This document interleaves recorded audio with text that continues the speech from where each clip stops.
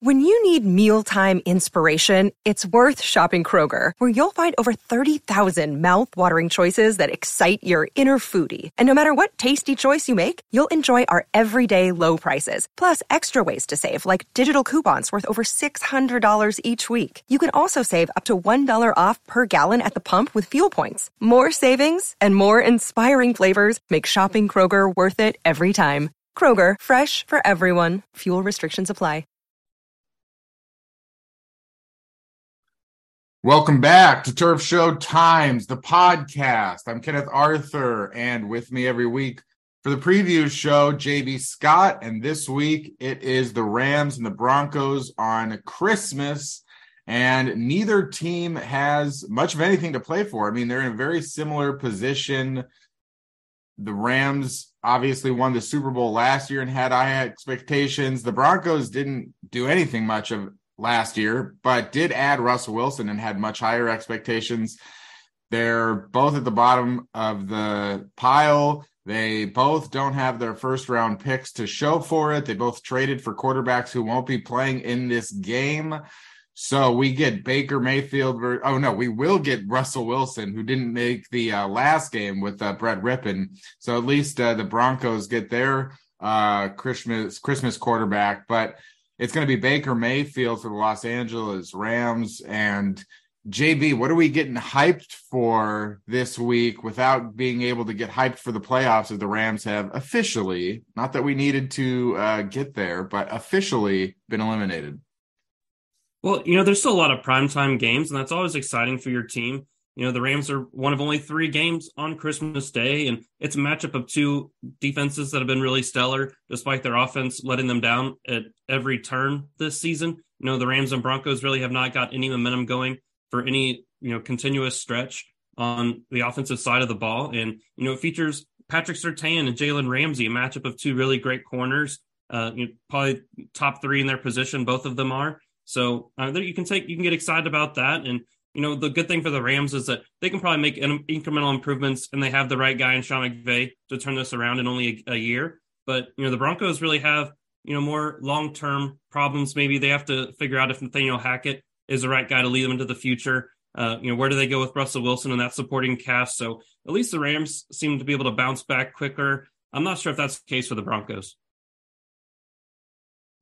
It's interesting, because I wonder what a Broncos fan would have to say about that and their opportunities next year. And I don't have all in front of me who their free agents are. Maybe we can take a look at that here. But it is definitely, the Broncos did get a first round pick back from the Miami Dolphins. So they did make a deadline trade with Bradley Chubb. So they got a little bit of something to invest in next year as a first round pick, not the top 5 pick that they may end up with, as the Rams will, with that going over to the Seattle Seahawks and the Rams going over to the Lions. Both of those teams are 7-7. Both of these teams are 4-10. Very interesting kind of switches there between the Lions, the Seahawks, the Rams, the Broncos. And, it is something where the Rams, they can be sort of good again, but we're not going to see most of those players for the rest of the season. These last 3 games, we have a 1:30 Christmas Day game, and then they say that the next game is on Sunday Night Football against the Chargers, but I don't think anybody wants to see that, or will probably see that once maybe there's a playoff there. I looked at this Week 17 schedule. It's not very pretty in general. But, the NFL isn't seeming to get its wish of a New Year's Day game at SoFi Stadium between the 2 LA teams, as far as I can tell. And so another interesting wrinkle to this game would be Broncos defensive coordinator Ejiro Evero, longtime assistant under Sean McVay. He's got a top 5 defense. The Rams have a bottom 5 offense. Are you worried about being able to score any points this week? Yeah, I have that concern almost every single week. So it's definitely a trend that's continuing now. And, the Packers defense really did a good job against this Rams offense. And despite this offensive line playing pretty well the last couple of weeks, really giving John Wolford time to operate against the Seahawks And, Max Crosby wrecks every single team he plays against. And Rob Havenstein had a rough day on Thursday night against the Raiders. But, everyone else seemed to hold up just well enough. But, it all came loose against the Packers. And it's not like they have, a really vaunted pass rush either. Rashawn Gary's out for the season for them. You're going up against guys like Preston Smith and, a rookie edge defender opposite him. So I'm really surprised that this, Ty Nsekhe played well, I thought. Some Ode Abuche, I thought played well, at least in the run game. So I was a little surprised they fell apart like they did. Baker Mayfield took 5 sacks. And, this Broncos pass rush, they might not be household names after trading Bradley Chubb, but they can still get after it. Brandon Browning was a guy who used to play in the middle of the defense. He's transitioned to edge, and he's been really stellar. They have, Nick Bonito, the rookie edge defender. He's been, flashy at times. So you have your work cut out for you. You lost Brian Allen, your starting center for the rest of the season. Coleman Shelton's going to be manning that in the middle from now on. And those guards are just, between Ibushi and Matt Skura, it's an eyesore to watch them play. And, they're significant liabilities. So you really hope for Ty Nsekhe to have a strong game. You hope Rob Havenstein bounces back after a rough game on Monday night, and we'll see how this plays out. But the degree of difficulty is extremely high for Baker Mayfield. It's almost like you can't even give him a fair evaluation at this point.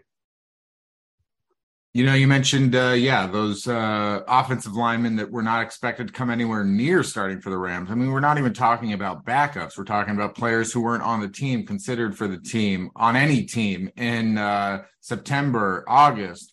And I did some projections on Wednesday on turfshowtimes.com for anyone who wants to go check it out. That, if the Rams just bring back the players who are currently on the roster, how would that offensive line look? Would it be good enough? There are several parts to the offensive line that won a Super Bowl and were big parts of that, like Rob Havenstein and Brian Allen. And we haven't had good seasons out of them. But, there were also a lot of guys who were on the 2019 and the 2020 offensive lines, especially 2019 being bad. And those guys were able to rebound from knowing that's like, when you don't have the 5 guys or, sometimes you can get away with losing 1, sometimes you get away with losing 2, but when you're losing 3, now Rob Havenstein's job changes dramatically from his expectations previous to that, or Brian Allen's. And if you're changing the center every week, that's a huge problem. So I'm thinking about it and I'm looking at it and I'm saying, well, we didn't really get to see Joseph Noteboom for very long. I would hate to judge anybody off of 4 or 5 games. And we did have 4 years before that, but he was stuck behind Andrew Whitworth. And when he came in for Whitworth, it was fine. There was a reason that the Rams re-signed him. And there is this possibility that you don't cut Joseph Noteboom or trade Joseph Noteboom for cap savings. Or I know you're a fan of AJ Jackson, but in either case, you can have a left tackle next year without having to go out and get somebody who should be passable, fine, if not maybe good. And then you've got options at guard. If you don't re-sign David Edwards, you've got Coleman Shelton, Logan Bruss, maybe, I don't know, Chandler Brewer, Tremaine Ankrum. It's just crazy. Again, it's hard not to forget about Tremaine Ankrum, given how he was not supposed to start, and then he was the savior for a minute where you thought, okay, at least there's a guy that's been around for a while, and then he went on IR. So you've got those guys, then you've got the Brian Allen decision, and Rob Havenstein, over 30, getting up there in years and veteran pay. So I put out these projected offensive lines knowing that I would expect the Rams to bring in a new name or two, just to say, what's the baseline here? What do we do without adding anyone? Because also, Sean McVay doesn't really add veteran offensive linemen, not since going back to 2017. Maybe the off chance you go out and you make a trade for a guy like Austin Corbett when you're buying low and you don't know what he's going to be, but the Browns had given up on him after only 1 year, and he worked out pretty good without bringing anyone else in. What are your thoughts on bringing back Joseph Noteboom and Brian Allen and having an offensive line with Coleman Shelton and Rob Havenstein that isn't too dissimilar to then the plan that started out this year? Well, first of all, you made a really good point about Rob Havenstein. If it's a guy that's been good every single year, and he's been around the Rams for a long time, his entire career, and really his only down year prior to this this season was 2019, where he dealt with some significant injuries. So whenever he's struggling and it's kind of a one-off, you have to look who he's playing next to, and it's been a revolving door, right? And maybe he has to overcome some, detriment and some liabilities next to him, and that's really taking him out of position and taking him out of his comfort zone. So I think we're going to look back and think and believe this season is an outlier for him, and you should have confidence in him moving forward.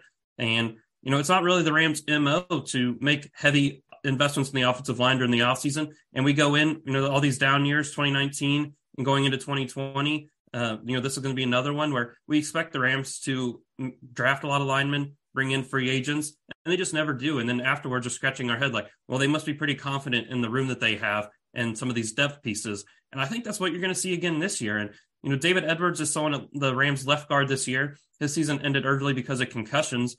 He's a free agent, and maybe that lowers his price tag. Maybe his career's over. There's really no telling, but maybe he was kind of playing his way out of Los Angeles the last few years, and maybe he's a guy that you can retain, and that could be a development, a positive sign coming out of a really down year. But Brian Allen and Joseph Noteboom are big concerns, not just because of their performance on the field, but because of health reasons mostly.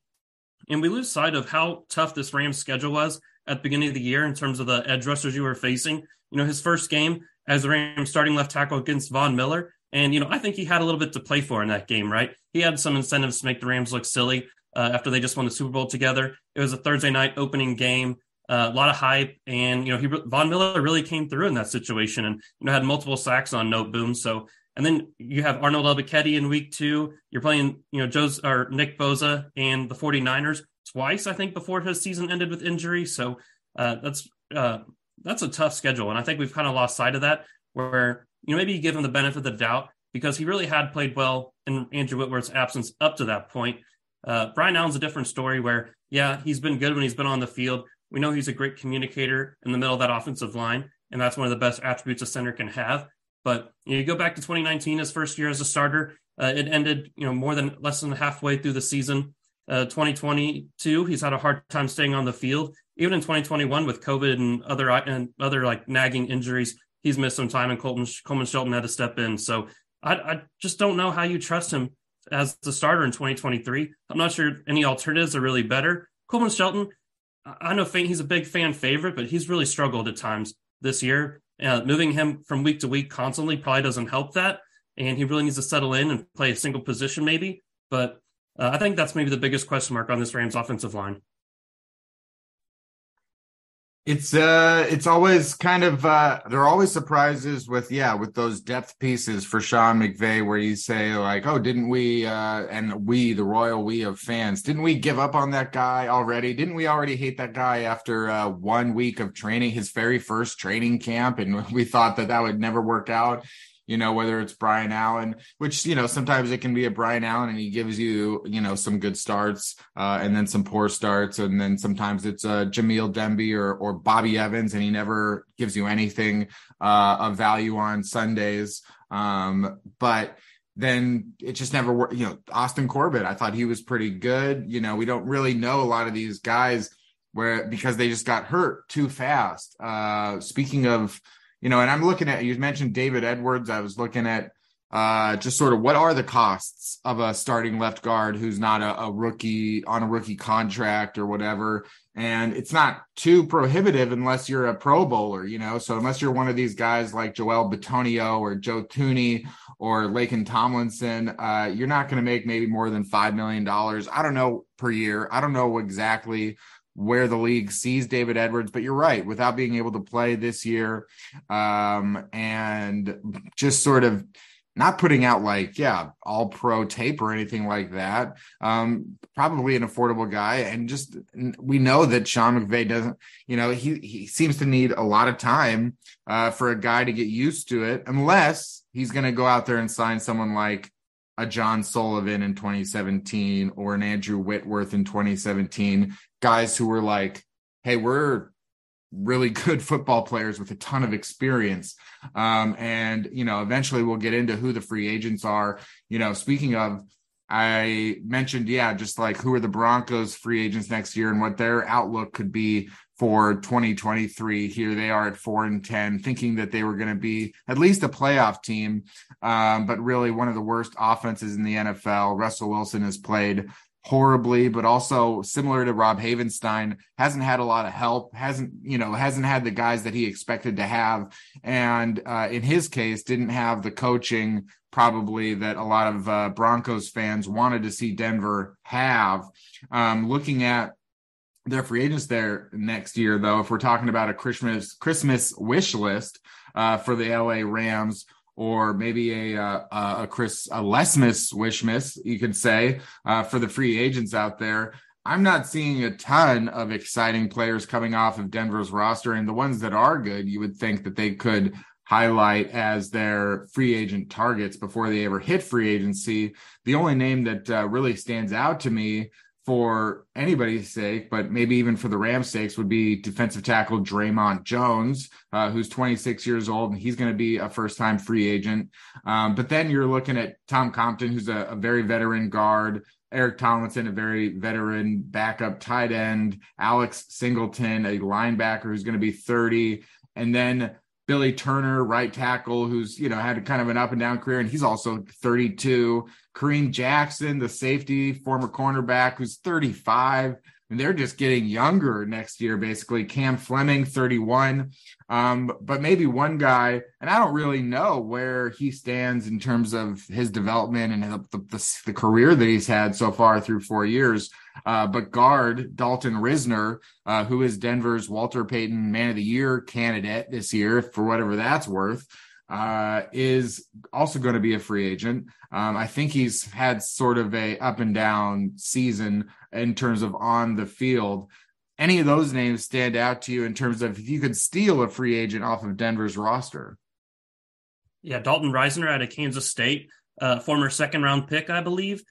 He's been, he did struggle, I think, a little bit early on, but who didn't on that offense whenever they had Drew Lock and then, Drew Lock and Teddy Bridgewater last year. And maybe he's also playing next to a left tackle that isn't the most consistent player of all time, even though he's rebounded in a big way, right?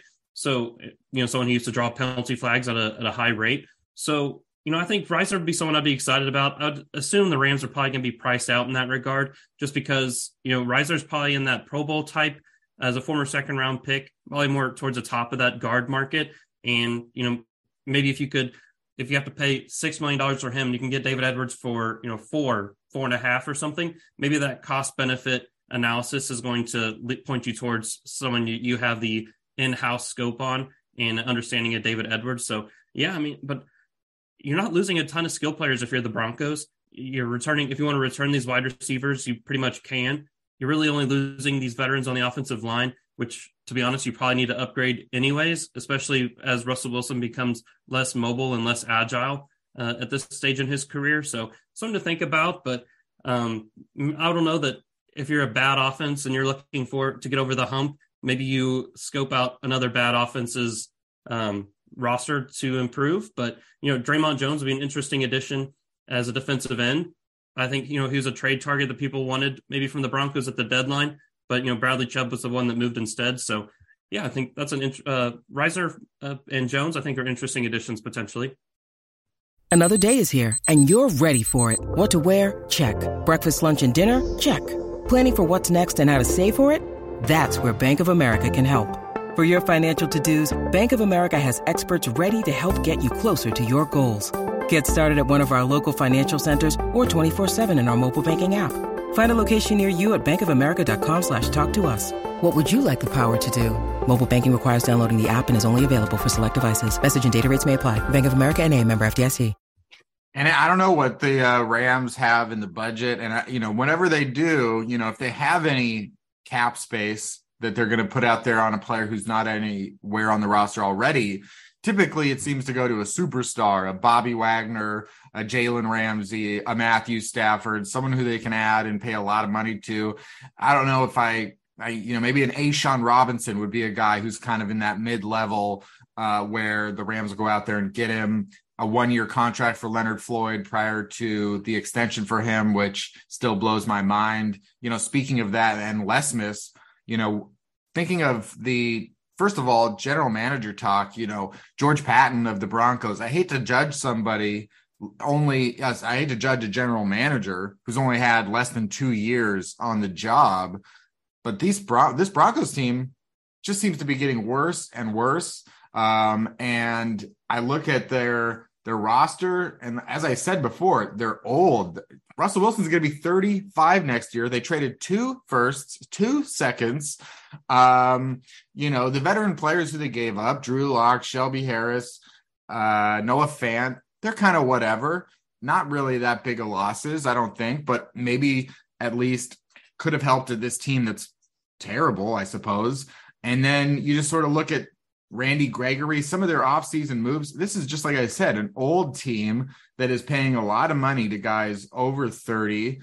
And I wonder if they have any opportunity to turn it around next year, if they're going to be a interesting team to watch this Sunday. I mean, first of all, do you think the Broncos could embarrass the Rams? I mean, on Sunday, just based on the fact that the Rams are not bringing a lot of their respected star players to the field for the rest of the season. The Broncos are at least putting out the players who they wanted to have. And if the Rams lose this game, starting, Baker Mayfield, who just got here, and we saw last week and really the week before, just how erratic that offense is going to be for the Rams. If they lose to the Broncos, I mean, that is kind of embarrassing in itself, but if they lose by 10, 14, 21 points, really bad. Are you worried about that? Well, I think it's certainly possible. And I would be a little bit worried just because you're going up against a really great defense that can get pressure, force turnovers, and that's how it could get ugly really fast. But, even when the Rams were starting Bryce Perkins and you're playing at the Kansas City Chiefs at Arrowhead Stadium and it was extremely loud, you didn't get blown out at that point. So, I have a hard time seeing this, team not trying to stay competitive, not trying to keep it close. And you have so many guys who are on the bottom of this roster that are fighting to be a part of this team in 2023. I think that really gives me an encouragement that, they're going to try to keep it close. They're going to try to win this game, especially when it's their final home game of the year. So certainly there's a potential that there's going to be a blowout, but I'd like to see them fight close. And also, either offense might not score a lot of points. So could be a snooze fest too. And what would be, again, it's early on in his career, and I don't know how closely you've paid attention. What would be kind of your grade or your evaluation for Broncos general manager George Patton? Well, this defense is as talented as any around the league, and that's even after trading someone like Bradley Chubb. I think maybe you mismanaged the quarterback situation a year ago in your first year. At least you didn't make a very sizable investment and, to use up a lot of cap space, use up a draft pick for someone who wasn't going to be a permanent solution. But you thought you found your permanent solution when you traded for Russell Wilson. And I don't know that I'm ready to shut the book on that trade. Whenever you look at their skill players, and maybe they're not who we thought they were. And I'm talking about Jerry Jeudy and Cortland Sutton and all those guys. I think KJ Hamler's an interesting piece. Maybe someone that, Tutu Atwell can model his career after, or we'll see what kind of role they carve out in the NFL. But they have to find skill players on offense. I think if you look at maybe the Lions and you look at the Packers, you can kind of take solace in the fact that you can rebuild a wide receiver room pretty quickly in the NFL these days, just because these wide receivers come into the league ready to play from day one. And maybe you have a veteran that can, be dependable and reliable and help move the chains. And then you find these big play threats at receiver. You can, in the top 10 spots or in the first round at all, Justin Jefferson or your like Jamar Chases of the world that can come in and be an alpha male from day one. I think the Broncos should, take solace in that, and you can turn this around quickly. And Russell Wilson might be able to take a big step forward and, take his career out of, borderline retirement at this point. And I'll give you a compliment as well, because I look at the Broncos 2022 rookie class. Seems like some pretty good picks already. Outside linebacker, pass rusher Nick Bonito, it's just a rookie and he's coming along, it's probably a slower development, but I think shown some things here because, as you said, the defense is top notch. Tight end Greg Dulcich. I mean, it would be great for the Rams to have a player like that. He was drafted before, even though he went 80th, he was drafted before the Rams made a pick. And it would be great to have someone like Greg Dulcich in the pipeline behind Tyler Higbee instead of what the Rams currently have. Cornerback Damari Mathis has started the last 8 or 9 games as a rookie for a good defense. Montrell Washington has been a star returner or a very good returner for the Broncos. And as a 5th-round pick, a guy who can play for you on special teams and has potential as a receiver is certainly exciting. So, maybe George Patton has made some good picks here in the draft. Last year, you've got Patrick Surtain, obviously a home run. Javonte Williams, the running back, we haven't gotten to see a lot of, and he is on injured reserve, but he was exciting when he was healthy, and all the broken tackle numbers are there. Quinn Miners, I think, has been one of their better offensive linemen this year. Baron Browning, the linebacker, safety Caden Stearns. I think that even a 7th-round pick like Jonathan Cooper, a pass rusher there, or a defensive end, pretty good job there in the draft. So that's interesting and maybe something I hadn't considered. Are you going to be looking out for any of those young players this weekend? Yeah, Benito's a guy that really flashes from time to time. Definitely a pass rush specialist. You can get after him in the run game, but maybe the Rams aren't the kind of team to take advantage of that. So, there's some very good young players in the secondary too. Stearns, as you mentioned, is a good coverage safety. And, they also have, other guys back there that can really get the job done too, especially playing next to Patrick Surtain, who is the next version of Jalen Ramsey likely. So, this defense is tough. And, the Rams certainly have the work cut out for them against an offensive line that continues to lose key players, continues to, be a revolving type door, and it could be hard to watch. I'm just very curious to see if and when the Rams start to make their earlier draft picks, and whether or not the Rams, could have a top 35 pick, which is, the highest expectations you can have for a Rams draft pick. If they stay there, if they trade up, if they, just try and refocus on a scouting department that's trying to build the team through the draft. And if they keep their 2024 1st-round pick and the ones in the future, I wouldn't put it past, Les Snead, obviously, to make a trade with those future 1st-round picks again, and thinking, well, if Matthew Stafford's returning, if Aaron Donald's returning, if Sean McVay's returning, if Cooper Kupp is returning, all these guys we expect to come back probably for another year. And then we'll see about, Jalen Ramsey. He's probably returning, Bobby Wagner, and thinking, hey, this is still the time to strike. It's going to continue to be the time to strike. And if there's a guy out there who's maybe under 28 years old and considered one of the better players at his position, and it's a position of need, I wouldn't be too shocked to see Les Snead say, we're going to continue to do this. We won the Super Bowl last year, and we were hit by a tornado of injuries, unlike most teams have ever seen in history. So we're not going to take these lumps as a sign of the plan's not working. As I wrote this week as well, the Rams have won a ton of games under Sean McVay. This wasn't a one-season swing. I don't get that. I don't understand how people can be so, have such short memories. It's like you don't win the Super Bowl every year. No team wins the Super Bowl every year. But if you're competitive and you remain competitive, then you're doing the right thing. And so if you're doing how can you not say the Rams didn't do the right thing in 2017, 2018, 2020, and 2021? And even in 2019, they were a winning team. And then you look at this year, it's just sort of an outlier. It's hard to judge anything that the Rams have done this year when you're playing Matt Skura and Ode Abushi and Ty Nsekhe. I have to learn these names in the middle of the year because they weren't on the team. So it's very interesting to consider it that way. And so I don't see this as they pushed all in for 1 year. They had a really good team, as a lot of teams think that they do, just like the Broncos thought that they did. Now that would be a disaster,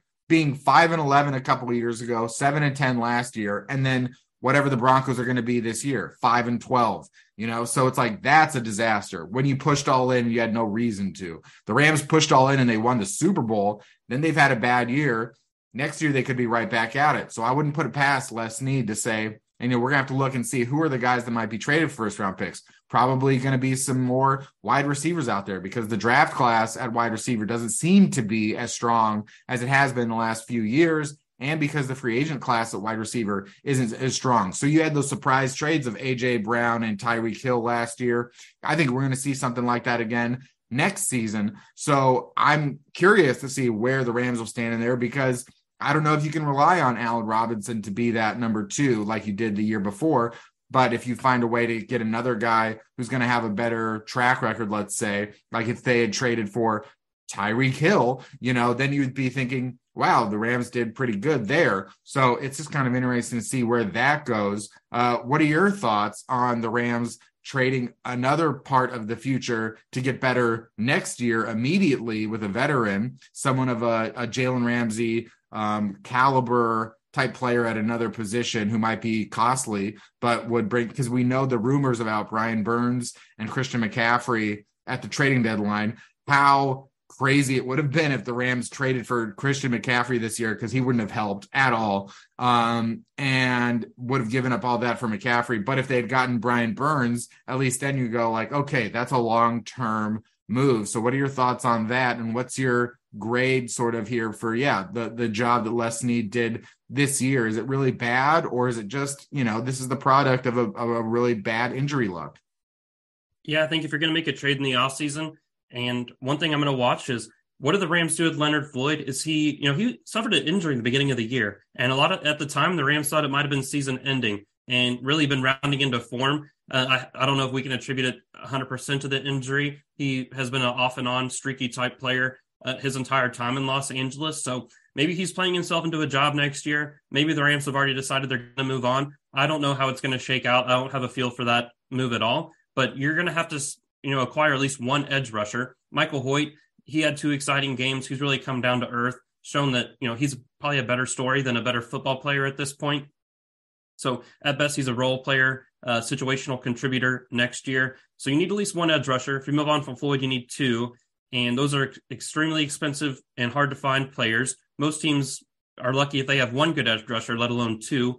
So I think one guy I'm keeping my eye on, Brian Burns, of course, would be great. The Rams should have made that trade at the deadline because he can be a building block for the future of this team. They're smart if they make the trade next year, as long as the price isn't outrageous. But even if it is, if we find a generational type player, I don't really care. I'm going to bring up Jonathan Grenard with the Texans again, a former 3rd-round pick.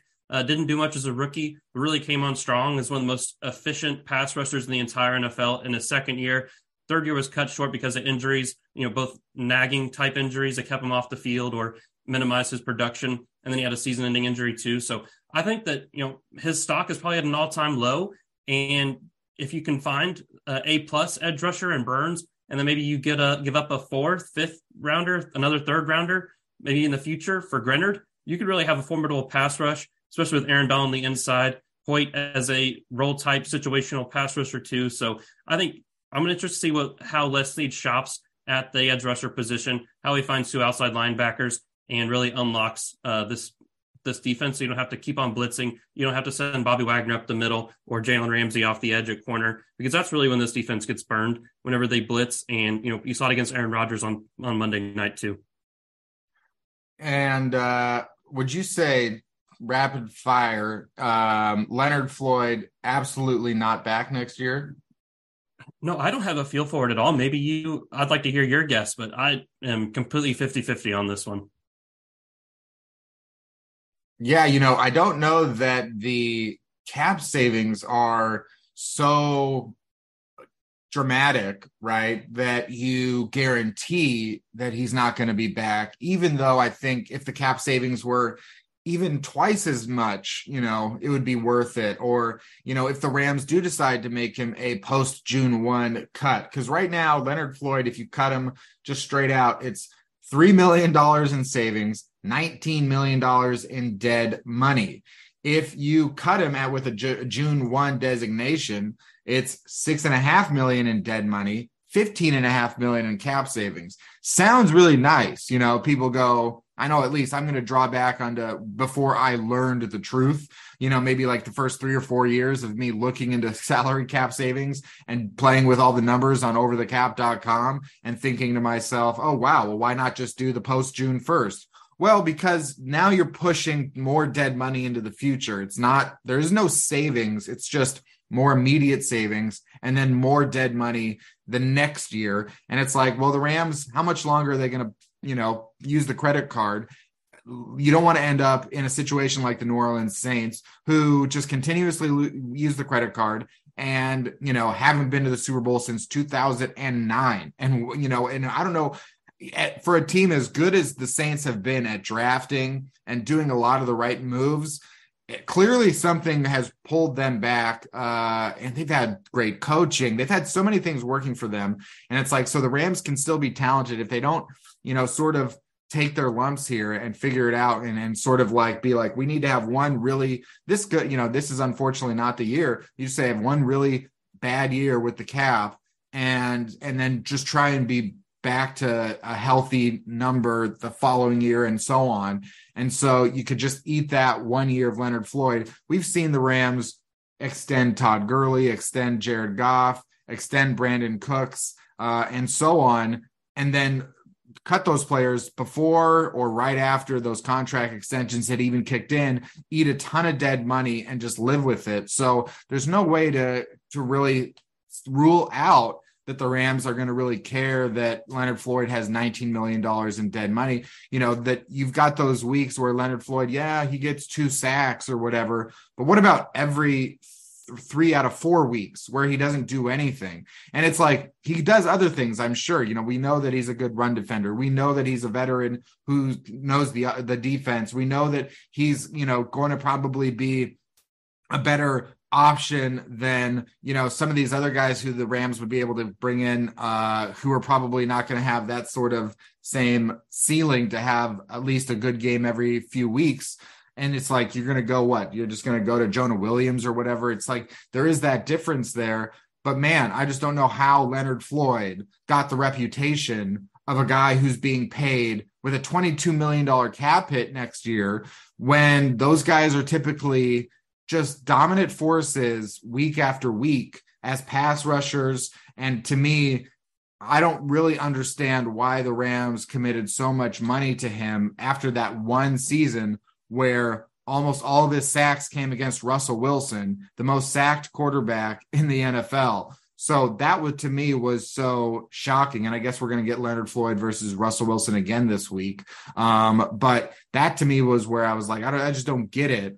So I agree with you that I don't, it's a hard one to predict, because I couldn't have predicted where they went with Leonard Floyd in the past, and the worst thing that they could do would be to restructure Leonard Floyd, because again, it's like, oh, look, the restructure, you could save up to $11 million right away just by restructuring him. Well, then you can't cut Leonard Floyd in 2024, and you're going to have a 32-year-old edge rusher who's kind of not much of an edge rusher. So that to me is where it's like a very, it's a difficult situation to evaluate from the outside looking in and just thinking like, whatever's going on in those meetings in the locker room and off the field must be really good, because I don't know how you interpreted Leonard Floyd as a $22 million per year player. What are your thoughts? Well, he's cut from an elite cloth, a former top 10 draft pick.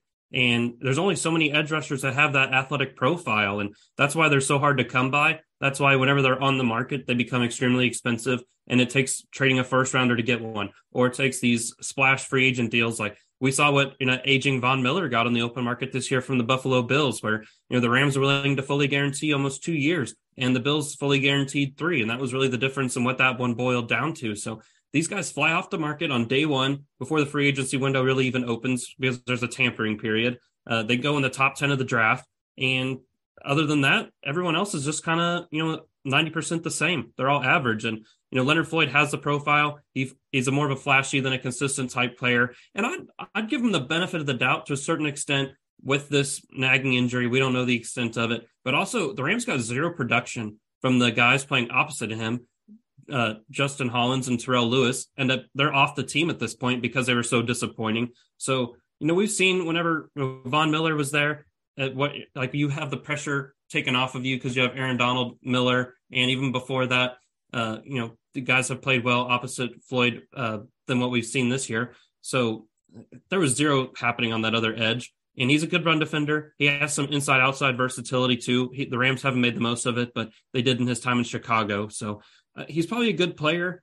He's not a pass rush specialist by any means, but he's an elite athlete. And whenever you have these scrambling quarterbacks to Kyler Murray's, to Trey Lance's in your division, Geno Smith, even to a certain extent, it's good to have those players who can help keep contained too. Yeah, great points, and like I said, yeah, I agree that it's going to be difficult to just replace Leonard Floyd like that. So, that's one thing to look at. And it's just, where do the Rams go next season from here? If you assume Donald, Ramsey, Kupp, Stafford, Floyd return, can't really do anything with Allen Robinson unless you just, you eat that money or you find a remarkably silly trade partner.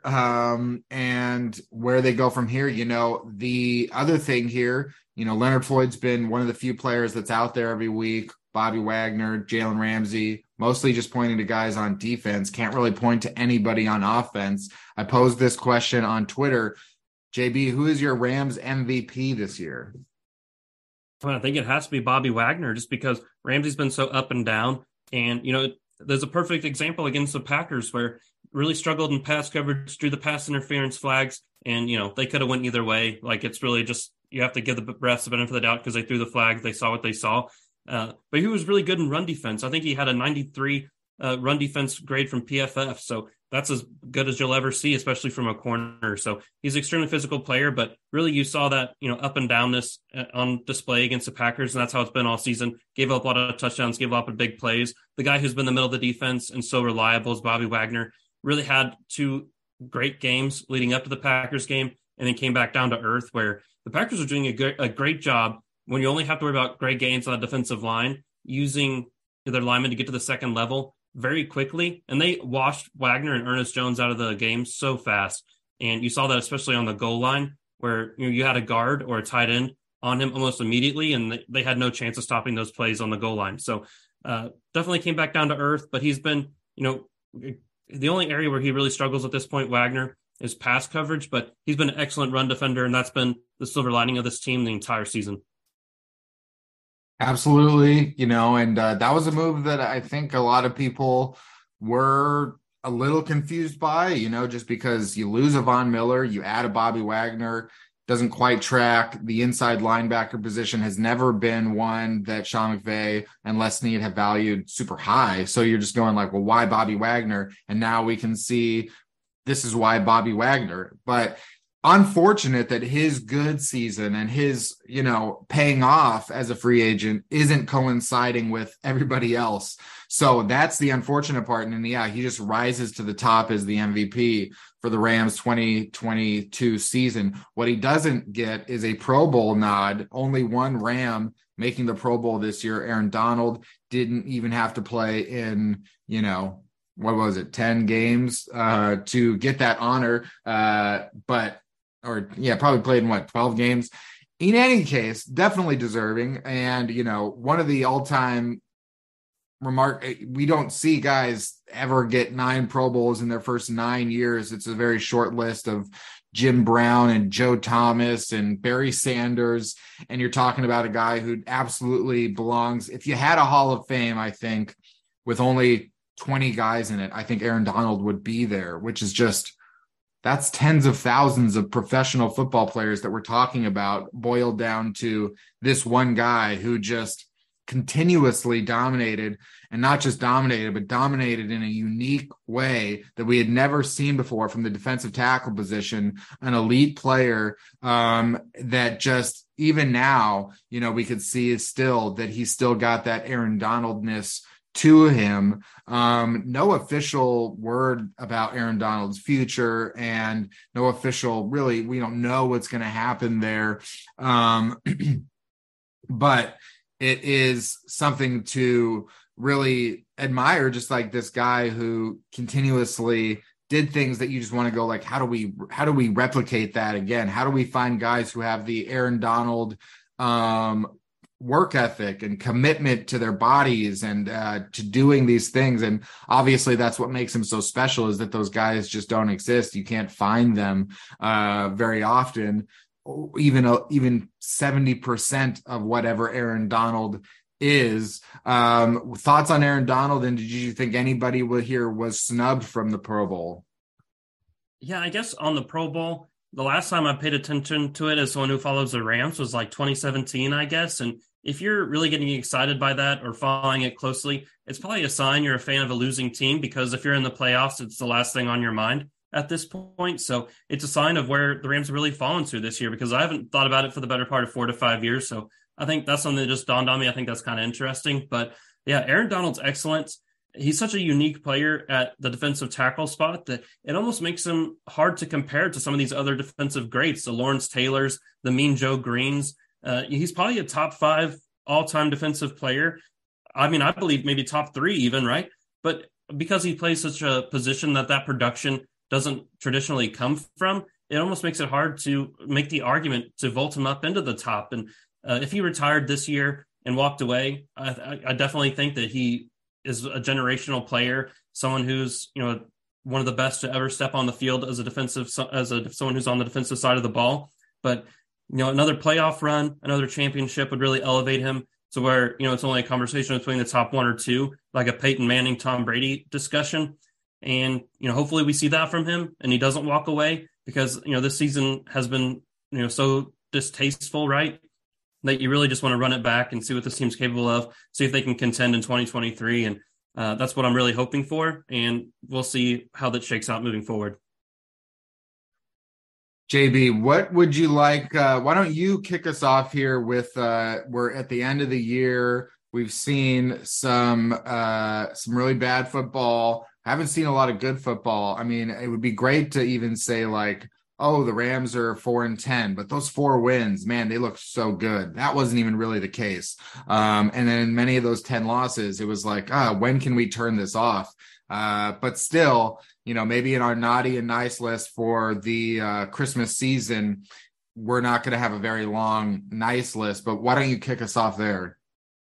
Sure. I guess I'll start with naughty first. And one of the people I've been most disappointed by this season on an individual level is Tyler Higbee, where, he should be one of your building block type players. He hasn't been injured very often this year. He's, when you've lost almost everyone else, he and Rob Havenstein are really the only people left on the field. So he didn't score his first touchdown until last week against the Packers. Where's he been? And you just expect more out of him. I understand the revolving door at quarterback probably works against his favor, but is he part of the Rams' plans moving forward? If he moved on, I don't think I would really be disappointed at all. Yeah, I wrote earlier in the season that the Rams fans, the Rams and Rams fans, get used to Tyler Higbee, not because Tyler Higbee is necessarily good or that's the guy that you want out there. Where do you go?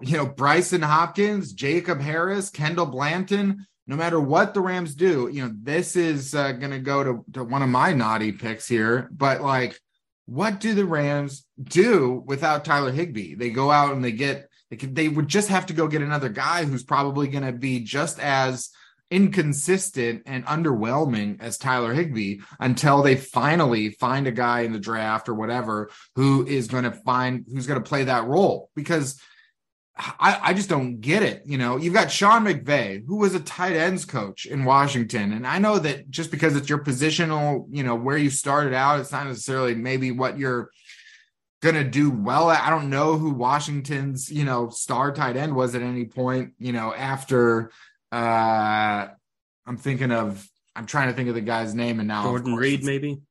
I mean, even before that, I'm trying to think of there was a guy Chris Cooley, exactly. Where that was probably predated, Sean McVay. I don't really Logan Paulson. I mean, I don't know exactly who to get excited for there, but it's just like Sean McVay. Where are you put these investments? Where are they? Where are the guys?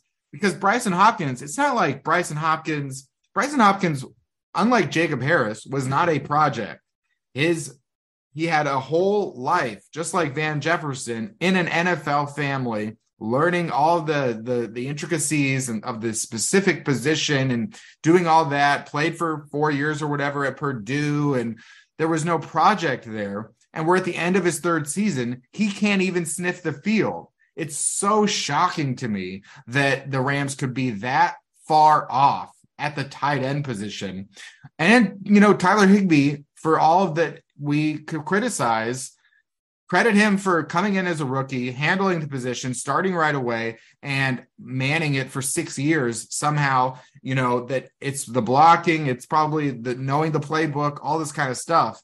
But holy moly, what a disaster the tight end position has been throughout McVay's career with the Rams, other than the fact that, sometimes Tyler Higbee is good.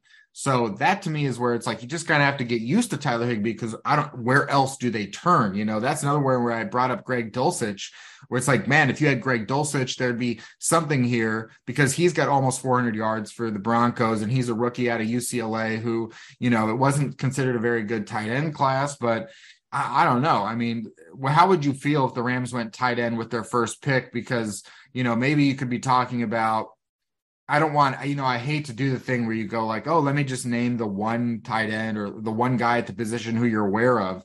But I'm aware of Michael Mayer out of Notre Dame. And it's like, oh, wow, well, if he fell into the 20s, maybe the Rams would go like, okay, well, instead of getting another receiver, because we like maybe Van Jefferson and Tutu Atwell to go along with Cooper Kupp and Allen Robinson next year, maybe you go and you get Michael Mayer. So what are your thoughts on the Rams going tight end in the draft?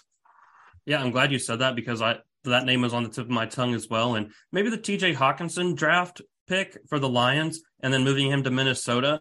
It's supposed to be, if you're going to draft a tight end in the top 10, and this includes Kyle Pitts, right? They need to be a game-changing talent. And those guys haven't been for their teams, at least so far. Then maybe that is detrimental to Michael Mayer's draft stock. And maybe he goes in late 20s, or maybe he's there at 35 or whatever the Rams pick this year, because, you don't really see that value from the tight end, especially in the first couple of years. It takes, some time for them to really develop, because it's a hard position to play, and you're going to be blocking defensive ends. These are the most elite athletes on the entire NFL roster. You're going to be asked to, run routes, and maybe you haven't had to do that in college. And you're going to be doing it one play and doing something else the next. And that's just makes the degree of difficulty extremely high for that position. So this guy seems to be one of the best tight ends to come out in recent years, outside maybe Pitts, even though he's a wide receiver tight end hybrid. So if the Rams can find him, and he could be your tight end for the next 10 to 15 years, and I think that'd be exciting. Maybe a Heath Miller type of talent. So I would be all for it. And you're not going to get it out of Brycen Hopkins. Unfortunately. I mean, again, like, I wouldn't have criticized, I don't think I did criticize, and I wouldn't have criticized Brycen Hopkins as a draft pick at the time. But here we are 3 years later, and it's like, wow, there was really nothing. I mean, he's been cut, right? And then he came back, and it's just like, there's really nothing there. And the Jacob Harris pick, much easier to criticize, even though I don't really criticize it either, because you're just going like, hey, we work with him a couple years later. Maybe you got something here, and maybe he will still have something out of his career, but it's not going to be as a tight end, which never really was the case. He said no option, very little chance that he was ever going to become a tight end. But the thought process was like, maybe he'll be like a Dan Arnold or something like that. And it's just like, okay.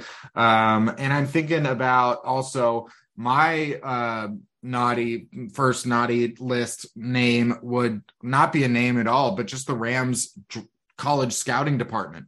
I don't know what is going on. At the end of the day, if you don't have first round picks, I'm giving you a lot of slack. And so I'm giving the Rams a lot of slack.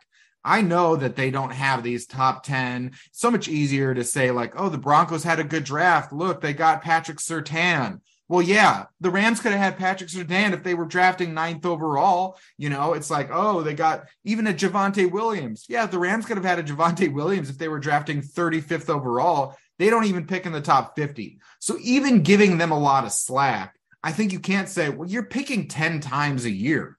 And so out of 10 times a year, I think I should be able to look at a class 3 years later and go, there's one starter, there's a really important role player, there's a special teams stud. So that means that I should be able to look back at 2020 and feel really good about the Rams draft class with a few solid players, maybe even a couple guys that get extensions, which is really what general managers are thinking about. How can I draft guys that are worth a second contract? Well, then I'm looking at 2020, Cam Akers.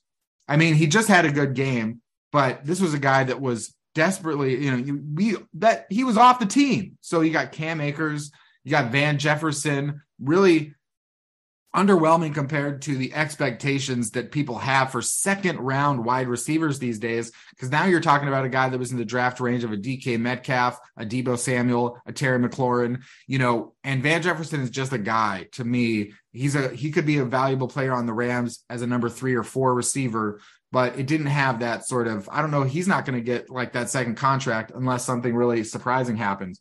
Terrell Lewis, cut. Terrell Burgess, cut. Bryson Hopkins, cut. Jordan Fuller disappeared. Clay Johnston didn't make the team. Slam Sam Sloman. This is 7th round picks. Tremaine Ankrum, 7th round pick. That's fine. But your 2020 class brought nothing. Your 2019 class, you've got maybe Greg Gaines getting a second contract. Maybe David Long's been a disaster. Darrell Henderson's cut. Taylor Rapp's been a disaster. Bobby Evans has been a disaster.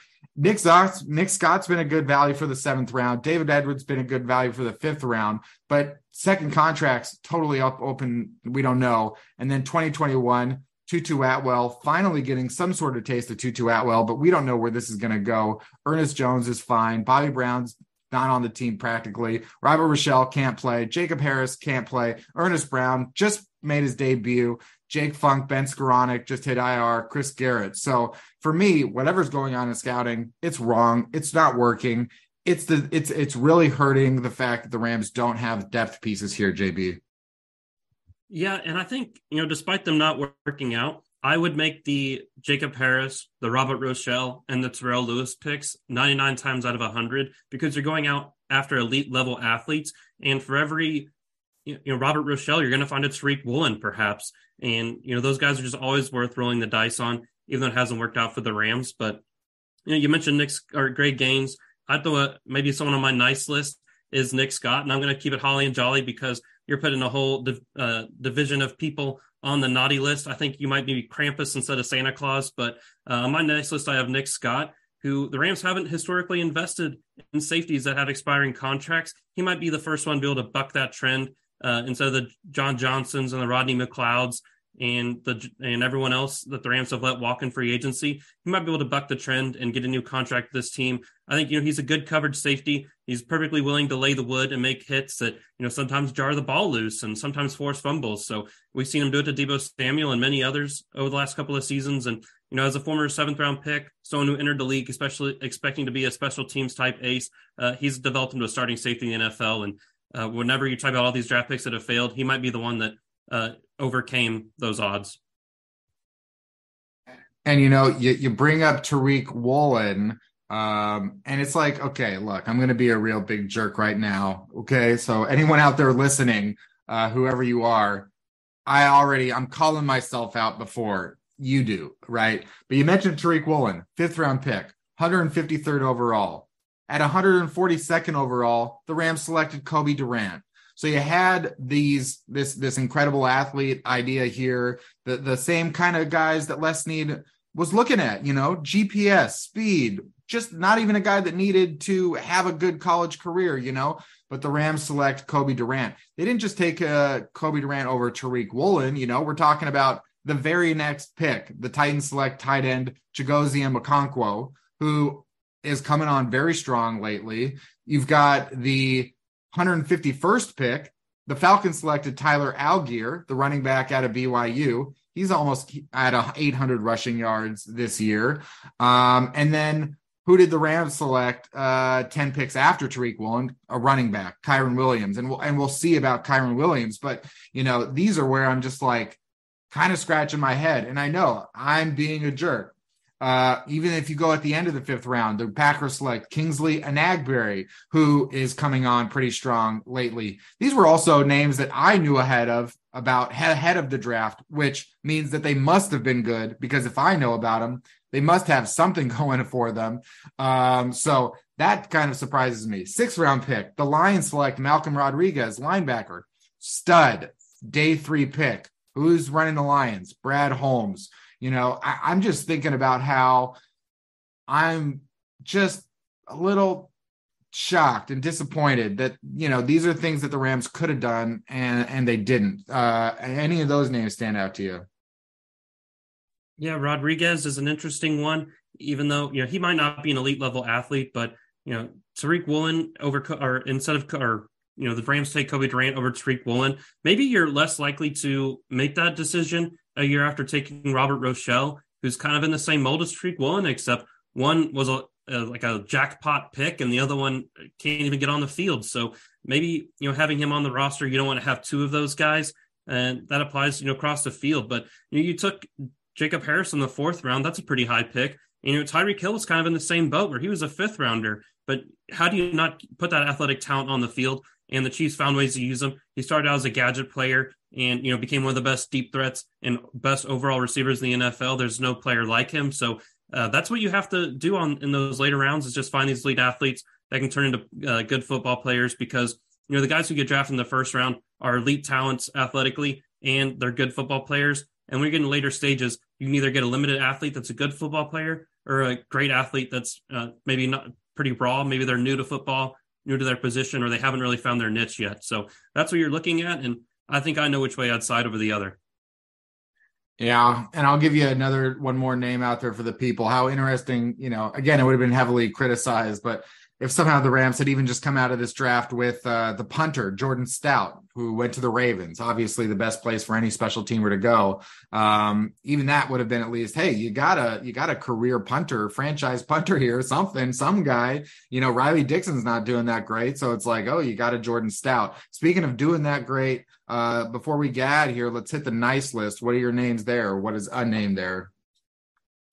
Yeah, I think you have to be encouraged by what Tutu Atwell's done this year, because at the beginning of the year, he couldn't even get on the field, and he was a healthy inactive at certain parts. So maybe whenever Cooper Kupp's back healthy, you have Allen Robinson, you have Van Jefferson. Tutu Atwell can be a rotational piece and really open up things for everyone else. Or even if he's good for a 50-yard target, whether it might be a 50-50 proposition, whether he actually catches that ball, but at least it spreads out the defense and everyone knows where he's going when he's on the field. Seems like he's becoming more of a short and intermediate type threat. Those jet sweeps that Sean McVay is getting to him are extremely predictable, and it's only hurting his cause, really. So, give Sean McVay an offseason to find out the best way to leverage his talent. But I think he's a good football player, and it's more on the coaching staff of why he is on the field or why there isn't a plan for him at this point. Yeah, I defended Tutu Atwell throughout his rookie year, and then even halfway through this year, I'm like, well, it's not even, there's just nothing to even defend, just because there's no opportunity. There's no chances here. They give me an opportunity here to at least talk about him. And so then I started to lose faith, and now we're getting something out of here. Tutu still needs to get a lot of reps, and hopefully he gets those next year, the preseason, more opportunities to just be a wide receiver. So that's one thing to look out for. I'm going to shout out Matt Gay, since joining the Rams in the middle of the 2020 season, which he was Sean McVay's 5th option that year after Sloman, Hijrulalu, McGinnis, and Forbath. Finally, you get a guy, Matt Gay, after this last game against the Packers, hitting a 55-yarder in frigid temperatures. Matt Gay is 67 of 73 on field goals with the Rams. 3 of those 6 misses were beyond 50 yards. And he did miss an extra point this week, but that's understandable. He is still 87 of 89 on extra points. He does kickoffs. He's everything that the Rams could have hoped for when they were looking for a kicker in 2020, and he's an upgrade to Greg Zuerlein from where Greg Zuerlein was at for sure at that point in his career. And he may even be as good as Greg Zuerlein when it's all said and done. So very good situation there for the kicker. And hopefully the Rams have more to give the kicker next year around on offense and defense and coaching and everywhere else. So we'll start to see it this Sunday, Christmas Day, against the Denver Broncos. JB, final thought. Yeah, it should be a lot of fun. It's still a primetime game. The Rams are going to be the only game on TV, so take solace in that and close out the year at SoFi on a strong note, because the next week you're going to be at home, but it's technically not a home game for you. It's for the crosstown rival Los Angeles Chargers, and that's going to be an emotionally charged game, I think, whether it's on primetime or it gets flexed somewhere else. But I'd like to see Jalen Ramsey, Bobby Wagner against Justin Herbert, and that should be pretty exciting no matter what. And there's still things to watch for these last few games, and we'll see what happens with the Rams. And might as well shoot for 7-10. if the Rams finished 7-10, it looks a lot different than 4-13, of course. And the Denver Broncos, they've given every team they've faced an opportunity to win a game this year. So why not the Rams? And then you've got the showdown with Los Angeles. And there are still chances here, to get a couple wins, and we'll see what happens. So stay tuned for more Turf Show Times, the podcast. Hit subscribe, find us on Spotify, iTunes, whatever you use for a podcast. And we'll be back with more podcast, last minute thoughts, instant reaction, all that here on Turf Show Times, the podcast.